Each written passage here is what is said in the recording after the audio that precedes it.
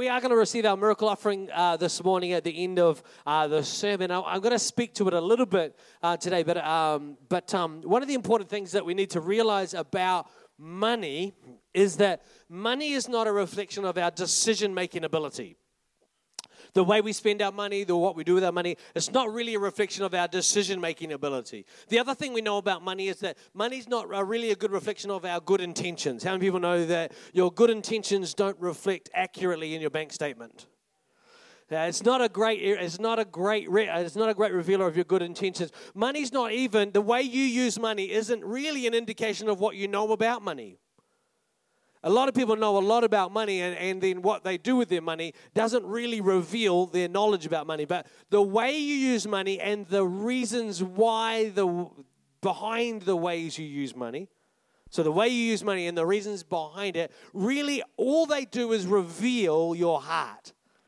And the thing about money is it reveals your heart. It doesn't change your heart. The problem with winning a whole lot of money in the lottery is it just makes you more like you. And your heart is revealed in amplified form. The microphone that I'm speaking into doesn't improve my voice. In fact, it just makes it louder, highlighting the nasal qualities of my voice. And it's true about money as well. Some of us, the reason you don't have more money is because it wouldn't be a blessing, either to you or to the people around you. The reason God doesn't pour out more and more money on some of us is because we couldn't handle it and we wouldn't be a blessing with it. In fact, there's a very real case to be made that you would be a curse with more money. You'd be a worse friend. You'd be a worse church member. You'd be a worse citizen the more money that you had. Some of you would pray less if you had more money. Some of you would depend upon God less if you had more money. And in fact, some of you have too much money. Some of you have too much money, and you pray less than you should. You depend less than you should. I didn't catch it. Moving on. Just always remember that I'm in charge. No, that's all right. Grab your Bible and let's have a look at this passage from Luke 19. I've got a couple of points I want to make, and then we'll receive our offering this morning. And I have been speaking a little bit about what we want to spend money on. And probably for the first time in a long time, we can actually have a bit more of a dream with our money. For a wee while, we've been spending our money on a mortgage, which is good. It's a really good thing to do with money, but it's not as exciting as doing things like extending into a new venue, equipping our kids' ministry a little bit better, equipping our youth ministry better. And I think it's exciting to be in a position where we can take steps forward. Amen? Very good. Thank you, those two people who are still awake. Other people are still worried about Charles Pietow and Israel Day. Luke chapter 19, verse 1, and I think we're going to put it up on the screen. I think I'll read it from the screen because I've got an old Bible. That's a bit hard to read. Jesus entered Jericho. Remember, Jericho's a big city. It's not as big as Jerusalem, but it's like it's the other big city in the nation. And he makes his way through the town. So he's wandering through town.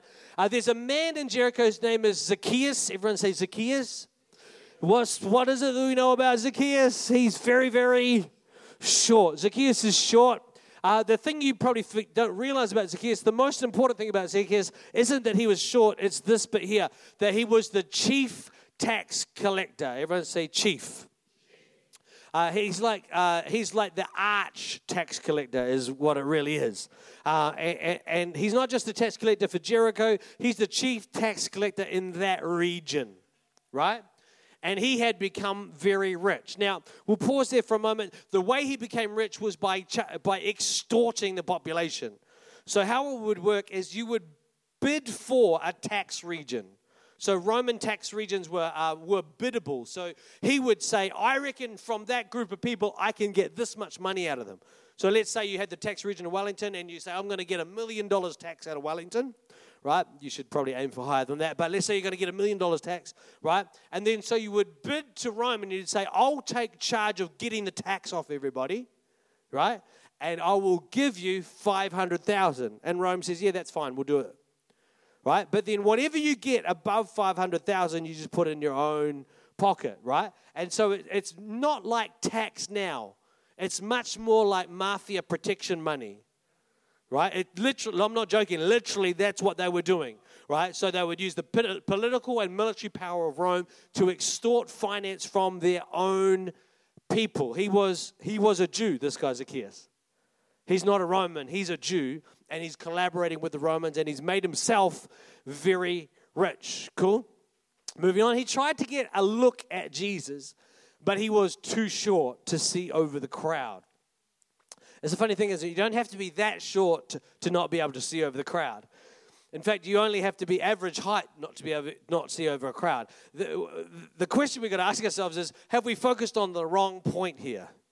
Zacchaeus is the short man. Zacchaeus, he's too short to see over a crowd. Zacchaeus is too short to see over a crowd. Do you know, when I'm in a crowd, I can't see over the crowd because I'm literally average height. Nearly half the people in the crowd are taller than me, half of them are shorter than me, and if there's a crowd of any size, I can't see over the crowd. If Jesus is average height and you're average height and the crowd all around you is average height, are you going to be able to see Jesus if there's a big enough crowd? The answer is no. He's too short, and the point I want to make is so are you. Cool? Moving on. So he ran ahead and he climbed a sycamore fig tree, which is just a very ordinary tree that was beside the road, and because Jesus was going to pass that way. When Jesus came by, he looked up at Zacchaeus and he called him by name. Zacchaeus, he said, quick, come down. I must be a guest in your home today. Zacchaeus quickly climbed down and took Jesus to his house in great excitement and joy. But the people were displeased. He has gone to be the guest of a notorious sinner, they grumbled. Meanwhile, Zacchaeus stood up before the Lord and said, this is at lunchtime, he said, I will give half of my wealth to the poor, Lord. And if I have cheated people on their taxes, it's like that, if I have sinned, Lord, if I have cheated, if I did lie, I'm sorry. If I have cheated people on their taxes, I will give them back 4 times as much. And look what Jesus says in response. Jesus responded, salvation has come. Everyone say has come? Salvation has come to this home today, for this man has shown himself to be a true son of Abraham. Very cool. Now, the first thing I want to point out is that we need to get a look at Jesus. The reality is what we all want in life is probably the same thing. We all want to live a different sort of life than we live right now. Well, maybe we don't, but if you ever experience frustration, anger, disappointment, bitterness, sadness, vague sense of melancholy, all of those things reflect the fact that somewhere inside of you, you have this internal view that life should be different to the way it is right now. Okay, so if you're a young person, you're thinking, well, I'm going to go to university, or I'm going to get a different job, or once I find a husband or a wife or a girlfriend or a boyfriend, or once I've traveled, that'll be different. I'm bored with this, I'm frustrated with this, I'm disappointed with that. But once you're middle-aged, you've done those other things, and you still have that sense of vague melancholy, disappointment, frustration, right? And the reality is, once you're middle-aged, you realize that you need to change, right? You need to change if life's going to be different. You know, probably it's not true of everyone. A lot of people in their middle age still think other people need to change around them to make the world work. Maybe they need a different husband or a wife. Maybe they need a different job. Maybe they need a change of scene. But the reality is that we'll find as you go through life that one of the recurring reality is you come back to the point that we need to be different if the world's going to be different around us. And I reckon that's what Zacchaeus realized. See, on the surface, Zacchaeus needed nothing. He's incredibly wealthy and he is incredibly powerful. He literally is like a gang leader, like a mafia leader. He would have had teams of other tax collectors out and about who would be collecting the tax on his behalf. Everyone's skimming it at every level. And he was powerful to the point that he was one of the people that was controlling the whole economy in the area. He wasn't just like a small-time player. He was controlling the economy of an entire region. So he's incredibly powerful, right? He's dealing directly with Rome. But even Zacchaeus, with all of his money, with all of his power, with all of the prestige of being that sort of a leader, that sort of an influencer, even he recognized that he needed to get a look at Jesus. He needed to see Jesus. And I wonder two things. I wonder, how did Jesus know his name? Well, there's two reasons. Zacchaeus is as famous as Jesus is. See, Zacchaeus knew Jesus' name and knew what he was on about. I wonder if Jesus knew Zacchaeus and what he was on about. So I wonder the extent of Zacchaeus' region. I wonder how much tax has Jesus paid as a carpenter, growing up in a carpentry family. I wonder whether maybe Matthew, the tax collector, who's one of Jesus' disciples, I wonder who his previous boss might have been. I wonder, this guy Zacchaeus, I wonder if he's actually got some connection on the fringe, or whether, in fact, this is like just a bolt out of the blue. See, we read it as a story in the Bible. Jesus comes wandering through Jericho, and this little incident, but I wonder if there's so much more going on where Zacchaeus has got this Jesus thing. He's rising up in power. He's threatening my power, and he takes this opportunity. He says, no, I've got to look into this whole Jesus thing. He's definitely heard about Jesus, but I wonder if he's really heard much more than we really give him credit for. He hasn't just, maybe he's heard more than just the news about Jesus. Maybe he's heard about who Jesus really is. The reality in life is that there's always a crowd. There's always a crowd, isn't there? Yeah, probably one of the reasons we do 4 songs at church on Sunday is because there's at least that bigger crowd.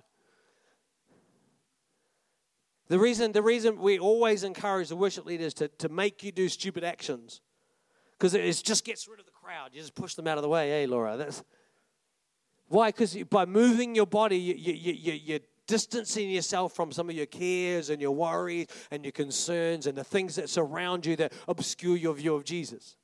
Well, it's just silly dancing. Yeah, but it's amazing what silly dancing does in terms of opening up our heart to Jesus. And I wonder if you find it hard to dance, I wonder if you're in the thrall of the crowd more than you are with Jesus. The question you need to ask yourself is, do you really see Jesus? Or have you just caught a glimpse of him between some people's heads? Because I've seen the Queen like that, just through a crowd, going past in a car. It's like, wow, the Queen! Sing. But I think if I met her now, she wouldn't know my name.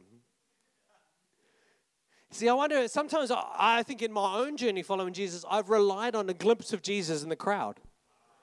Just a glimpse. In amongst all my worries and my concerns and all the other people in my life, I see Jesus go past every Sunday. Hey, there goes Jesus. And church becomes the Jesus parade. And we all wave our little Jesus flags and sing, rule, Jesus tenure. And off he goes past. And we haven't made a connection. We don't really have a relationship. We can't. We literally can't. If Monty Python taught us nothing, they taught us we can't rely on the words of Jesus passed back through the crowd. That was a joke for all the old people. We can't rely on just on Chinese whispers connection with Jesus. You can't even do normal friendships like that. You actually have to. If you're doing normal, if your whole, oh, so-and-so says this, such and such about you. Well, how many people know that that's not going to be a great connection? Right? I wonder how often we rely on that. In this case, this crowd of people was more holy than Zacchaeus.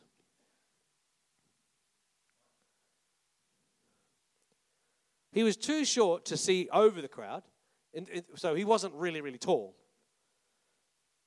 But what prevented him from just pushing through the crowd?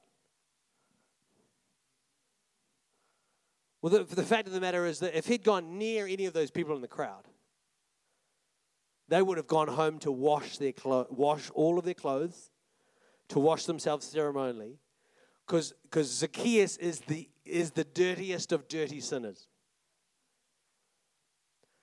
When they refer to the tax collectors in the Bible, they talk about them as tax collectors and sinners. So everyone's a sinner, but this guy's a tax collector as well. It's like a whole new category of sin. The only other name that sort of gets pulled out is tax collectors and sinners, or prostitutes and sinners. So there's these two special categories of sin. Why? Because there's people who are what? They're selling themselves for something that's unholy, right? Tax collectors and sinners. Now, the problem with so much of us in our Christian circles is we grow up We grow up in a whole crowd of people, and everyone else is more holy than you. Nearly every Christian thinks every other Christian is holy, because every other Christian pretends to be holy. Right? And so we have this, it's like this mutual illusion that we create for ourselves. I'll pretend I'm holy and don't point out the things that I'm not holy on. And you pretend you're holy. And as long as you don't point out the things in me that are unholy, I promise not to point out the things that are in you that are unholy. And it's like a big collection of drug addicts who never tell each other the truth. Right? Because if I tell you the truth, that gives you the permission to tell me the truth. If you tell me the truth, then I'll have to deal with my crap. So what we do instead is we all pretend to be holy, and then we all stand at the back. In our hearts and in our emotions, we all pretend to be holy, and then we all know that we're not, so we all hold back from Jesus. It's the weirdest thing ever if you imagined it, played out in practical form. Jesus comes through town and everyone's running and diving into behind bushes. Whereas, see, the reality is there's always a crowd more holy than you. I know of people who say they don't want to get baptized because they think that they'll sin again probably after they get baptized. Where did they get the impression that you have to be perfectly holy for the whole rest of your life after you get baptized? They got that impression from the way we talk about our Christian life. They got that impression from a weird understanding that we've created as the church. We've got to understand, let's not be the holy crowd that exclude others. Let's not be the people holding back, because we're actually both at the same time. Very cool. This was a crowd of people taller than Zacchaeus. Do you know there's always got to be natural limitations to your view of Jesus? You might not be very tall, but you may be an accountant, which is actually going to prevent you from seeing Jesus perfectly. You might not be so short, but you might be a truck driver, which is going to distort your view of Jesus. You might not be very, very short, but you could be a psychologist, which is going to distort your view of Jesus. You might have Scottish heritage. You might have Samoan heritage. You might have any sort of background. There's something about you naturally. There's everything about you naturally that's preventing you from being able to see Jesus. Let's just be honest about the fact that the way we've grown up, the culture we've grown up in, is not 100% brilliant. There's things we've learned, there's things we believe, there's things we think are true that are just not. Let's face up to the fact that we are too short. There's limitations in our view. You can think, well, actually, I've got a perfect view of Jesus. Well, let me assure you, if that's your attitude, you are the blindest person here. The reality is we've got to come to terms with the fact that we're not too unholy to push through the crowd, but we are too short to see over it. There's something about you that prevents you from seeing Jesus clearly, and you probably know what it is. Or what it is right now that Jesus wants to address. But let's face the fact that our natural limitations prevent us from seeing Jesus. Amen? Cool. So you've got to get a look at Jesus, so we've got to climb a tree. It's increasingly unusual in New Zealand to see people in trees. When I was a child, actually, if school was out, every tree had 3 or 4 kids in it.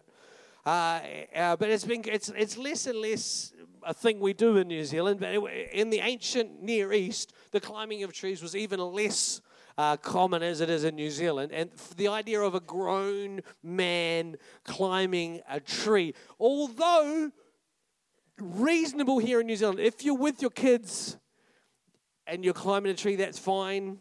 If you do this by yourself in your lunch break, I don't know, you could find yourself in it's definitely socially unacceptable. In the first century Israel, it's outlandish that a grown man will climb a tree. It's like completely outlandish. For instance, a grown man wouldn't run in public. Incredibly disgraceful to be seen running. So the idea of climbing a tree is we got to understand it's ridiculous.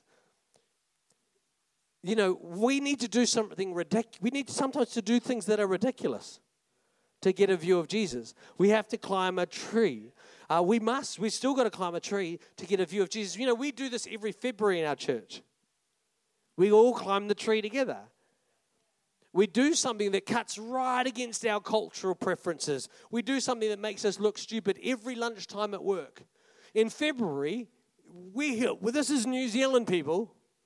In New Zealand in February, there's a whole bunch of Christians who for the month of February eat no meat. Well, this is New Zealand I'm talking about.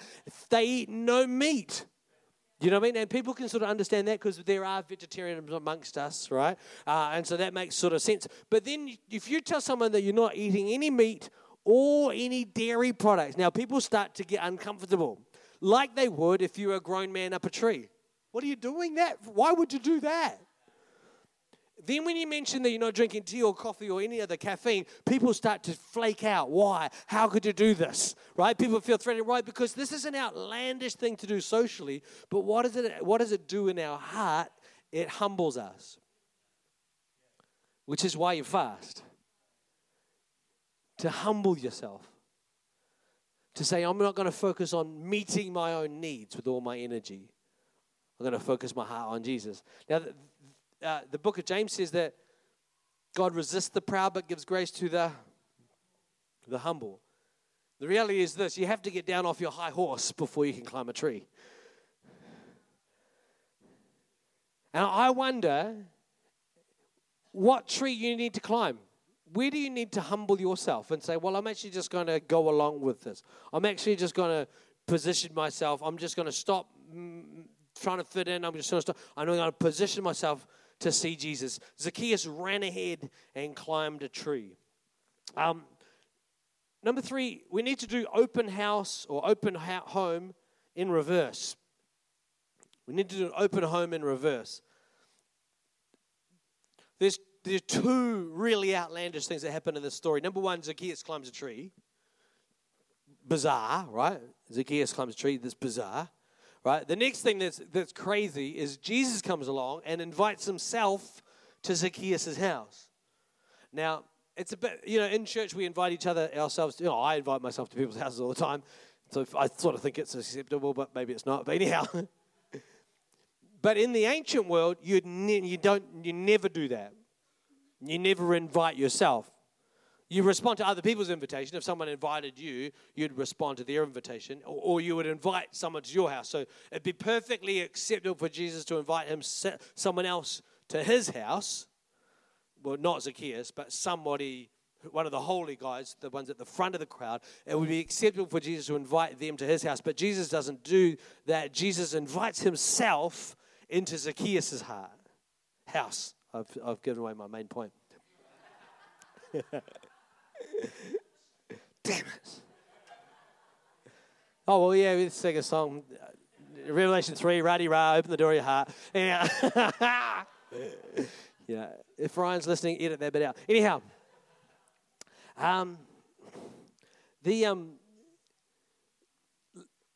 we know the beauty of these Bible stories is they're quick to read. You can get them through quick, right? You can squeeze them into a half-hour Sunday school lesson. It's good.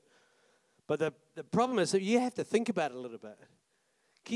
Imagine this scene. There aren't words, there's not language that we could use in church to describe how people thought about Zacchaeus. He is the person who is impoverishing them. So some people in this crowd, kids don't eat well because of Zacchaeus.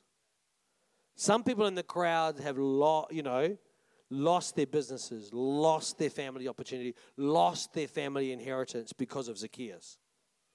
Not because of Rome, because of Zacchaeus. I remember at high school studying World War II, there's one of the most frightening things was the descriptions of what happened to the Nazi collaborators after the war. Like it was a special type of vengeance that was exacted against those people. In fact, almost more than what was exacted against the actual Nazi officers and rulers. Those people who had collaborated with the Nazis against their own people. And I'm sure this is true in every conflict. These people are singled out as the evilest of the evil. And Jesus comes along and says, Zacchaeus, quick, let's go and have lunch at your house. The people wouldn't have been silently shocked. There would have been people who would have said something. There would have been, Jesus' disciples would have been like, what? Not another mind-blowing, paradigm-shifting, socially ostracizing moment following Jesus. Not again. We're gonna go and have lunch with this person. To go and have lunch with Zacchaeus is to open yourself to all of the same ridicule that Zacchaeus was. Think about it politically. Jesus is trying to extend his ministry.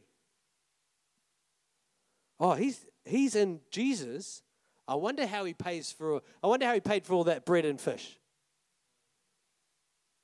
Oh, who's financing this whole Jesus ministry? Oh, it's all bad money from I heard that he's friends with Zacchaeus. Because, see, to eat with someone in the ancient world was the same thing as what we do every Sunday morning in the prayer meeting, where we have our little cup of juice and our bread, and we remember our covenant relationship with Jesus.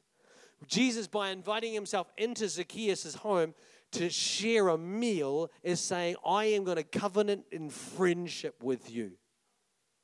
It's like blood brothers. It's a connection that says, hey, you and me are family. It's like porphyry when you come into Moriah. It's not finished until you eat together. It's the same principle through just about every ancient culture. When you eat together with someone and you share a meal together, you are connecting your lives together. And Jesus says, I'm coming to connect my life with your life. So why do we feel like we're not worthy of Jesus' love? Well, because we didn't climb the tree. You're always going to feel unworthy till you climb the tree, until you actually hear Jesus call you out. Well, I don't want to climb the tree. Well, you'll never understand this Jesus thing. Well, climbing the tree doesn't make any sense. No, absolutely not. But there's a process. Is that all right? Okay, let's observe the following. Okay, I need some volunteers. So I need Pati, Aru, Wakash, Jono, Emma. Is that all right? Very good. Pati, Aru. Okay, so imagine this is like an evolutionary diagram. All right, and so yeah. So this is process, right? We all want to be like Emma. One day we want to be like Emma. We want Jesus to be so real in us that we look like Jesus, much like Emma does. But we've got to start. We've got to. Now, that's not. Imagine this is not an evolutionary thing. That's not helpful for my thing. Okay, so part of your humility. We all want a transformed life, but it starts right. It starts here. We all think it starts here. Okay, if I can meet Jono will introduce me to Emma. Well, Jono's not going to introduce you to Emma unless you've met Wakash. And Wakash is not going to introduce you to Jono unless you've met Aru. And Aru's not going to see you until you've met Pati. See, it starts with humility. And from humility, we can connect with Jesus. Until we humble ourselves, there's no connection with Jesus. Because you can't see past the crowd. If you can't see Jesus, how many people know if you're at the back of the crowd and you can't see Jesus, can he see you? Now, we don't know that Jesus can see us all here, but the point I'm making is there's no connection. It requires something of us. Now, the woman with the issue of the blood, she pushed through the crowd. Blind Bartimaeus, he shouted out. Zacchaeus ran and climbed a tree. All of these things are humble, taking personal risk, forgetting about the people around me. I'm going to find Jesus somehow. Now, even in church, come on, you've got to have that attitude. I've got to push past the church crowd. I'm going to push past the pastor's attitude. I'm going to push past the hosting team. I'm here to meet Jesus. That's got to be something inside of us. If you're just turning up at church, you never get a transformed life. You just get something to do on Sunday morning, right? But we've got to have a transformed life. And if you're going to be here, let's experience everything God's got for us, right? So once we're humble, then we have a connection with Jesus. And once we have a connection with Jesus, then Jesus begins to build relationship with us. Right? Humility, then there's a connection. And from connection, there's relationship where Jesus says, hey, I'm going to have lunch at your house. Now, we got to understand this relationship with Jesus is a covenant relationship. So it's not like clicking confirm. No, I can just block his posts anyway. I would never do that to any of you, of course. But we relate with people really transactionally in our culture. And the best example of it is social media, where you just go, man, these people are boring.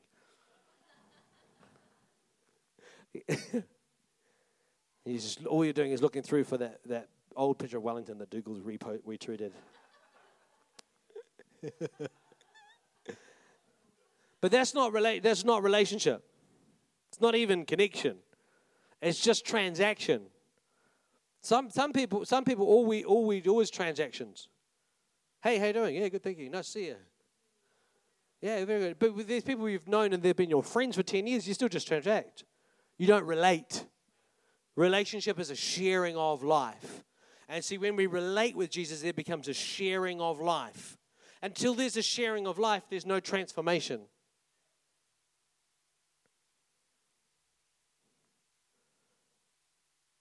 Right? There's no transformation. Humility gives opportunity for connection. Connection is the basis Jesus uses to build relationship. Because it's Jesus who stands at the door of our heart and knocks. Right? That relationship transforms us. What I got you to say it when we read the scripture, Zacchaeus makes his big statement. So this is Zacchaeus at the end. He says, I'm going to give half of everything I earn. The word wealth, he's talking about the money he has and the money he's ever going to have. What he commits to at lunchtime with Jesus is a 50% giving. Every time I get money, half of it I'm going to give away. Right? Zacchaeus knows that the expectation of the law is that he gives 10%. But because he humbled himself, built a connection, and related with Jesus, Jesus transformed him to the point where his heart changed and then his view of money changes. Now, we're taking up an offering this morning, but I don't want us to start with, hey, we want money. Because that's no point. What we need is to connect with Jesus and for our hearts to be transformed. Because when we're transformed, then different things come out of our mouth. Zacchaeus says, I'm going to give half of half of my wealth to the poor, and for everyone I've cheated, I'm going to give back 4 times the amount.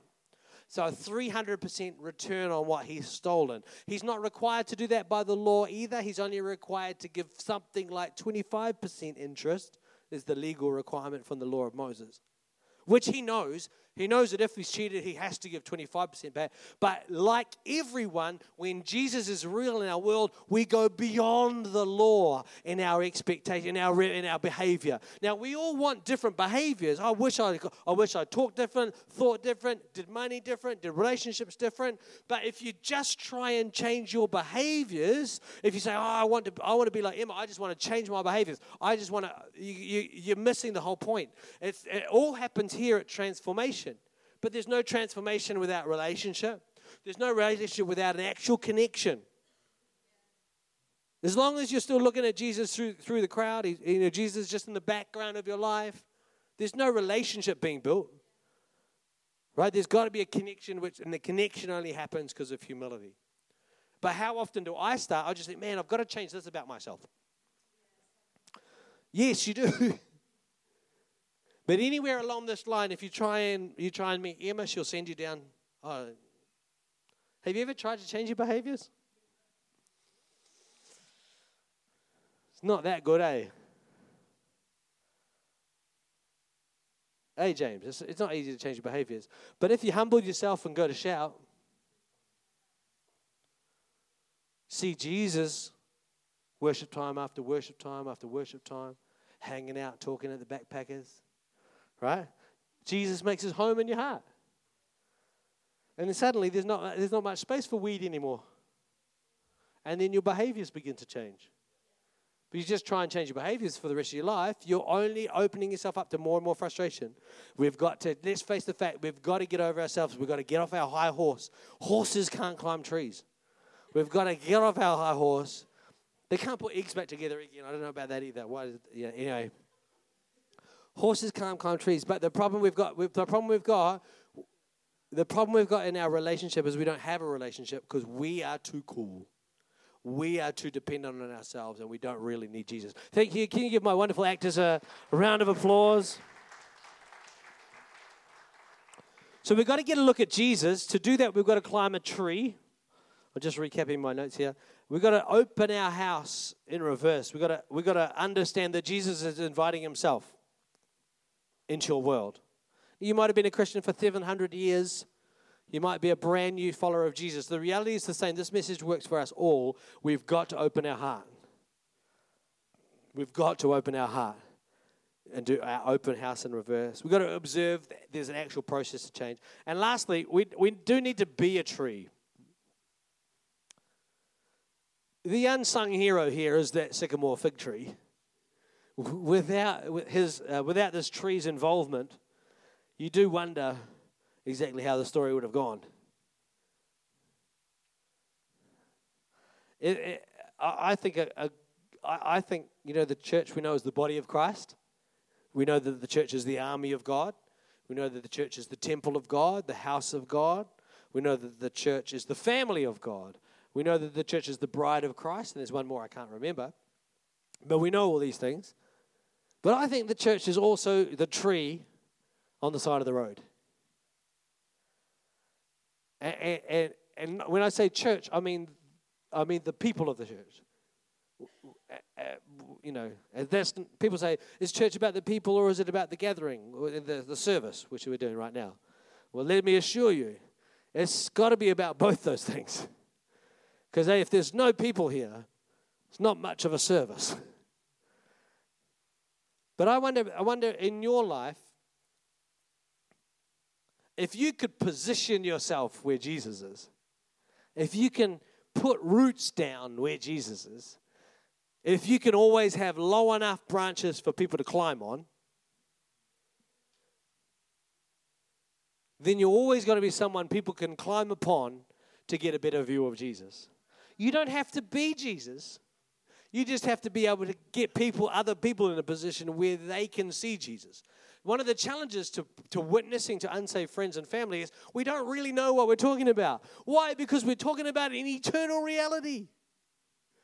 I hear this all the time. I talk to my friends about Jesus more. I just need to learn a little bit more. Here, understand this. For 2,000 years, the smartest people all through history have been writing about the gospel. We still don't really know how it works. How is our heart transformed? How does Jesus come alive in us? How do these things happen? We don't really know how they happen. So it's not about getting better at explaining it. It's just simply about having testimonies that reach down to where other people need to climb on. Well, if God can do that for you, he could do this for me. Just something that lifts people to the point where they can see Jesus. That's why as a church, we're committed to what we do with our young people, with young people. I'm talking about from creche to university. Sorry, university students. It's a broad group. Why? Because we want to be a church that's still got lower branches. You go to climb those trees, but they've cut the lower branches off. And you can think, man, that's a perfect tree to climb. You know those trees I'm talking about. Yeah, it's a perfect tree to climb. But they've cut the lower branches off, so you can't get started on it.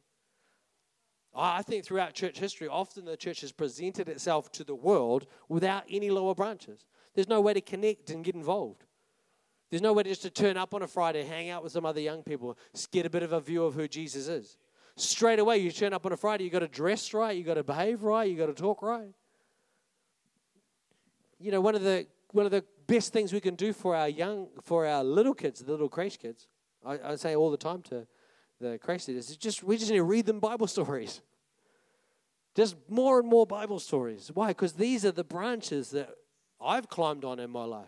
David and Goliath. Well, if God could do that for David, what could he do for me? You know, when I was being bullied at primary school, it was David and Goliath, the story of David and Goliath that helped me get a view of Jesus in my little 10-year-old big problem, right? Come on, we've got to be a church that has got low branches. We've got to be Christians who have low branches. You know, Jesus gives the church this one simple job description. Go into all the world. In Mark, he says, go into all the world and preach the gospel. Then he says, anyone who believes and is baptized will be saved. So that's the Mark version. Go into all the world, preach the gospel. Anyone who believes and is baptized will be saved. In Matthew, it's recorded slightly different. Jesus says, go into all the world and make disciples, teaching them everything that I've commanded you, and I'm going to be with you always. And if you think about it, for me, I just think, man, whichever way you express it or think about it, Jesus' command to us is to be compelling, to be engaging, to be inviting, to be drawing people along somewhere. I've heard Mark Stevenson preaching. Actually, I haven't heard him preaching. I've heard people talking about this sermon that he preached one time. Just about that when Jesus says, go into all the world. We always think, well, that's missionaries and that's giving in an offering, which is true. Those things are going. But a really strong translation of this could equally be, as you go into all the world. So as you engage with the world, teach people about me, make disciples, baptize them. Or as you go into the world, as you're going into your workplace, as you go into your university, wherever you're going, as you go there, preach the gospel. As you go, be compelling, be inviting, be drawing, be engaging. Be real about who Jesus is. Be full of the Holy Spirit. Be overflowing with joy and goodness. I think it's awesome that the job description for us is to be awesome, to be compelling, to be engaging. So if you think just go into the world, make disciples, and teach them, that can sound dry. But if you look at how Jesus did it, it wasn't dry. Jesus is like, hey, leave everything behind. Come and follow me. And then you walk on water. That's fun. Let's raise people from the dead. That's fun. That's quite a compelling thing that Jesus called them into.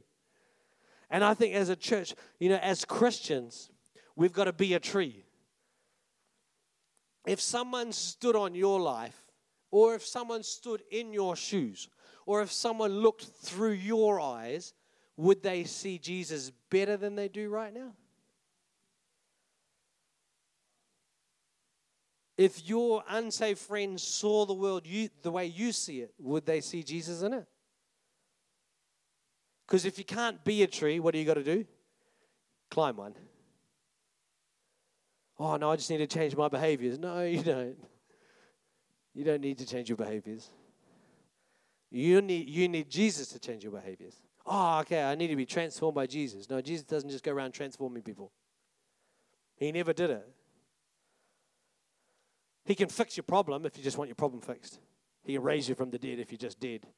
But if you really want to live a compelling life, an overflowing life, a transformed life, it comes right back down to humility.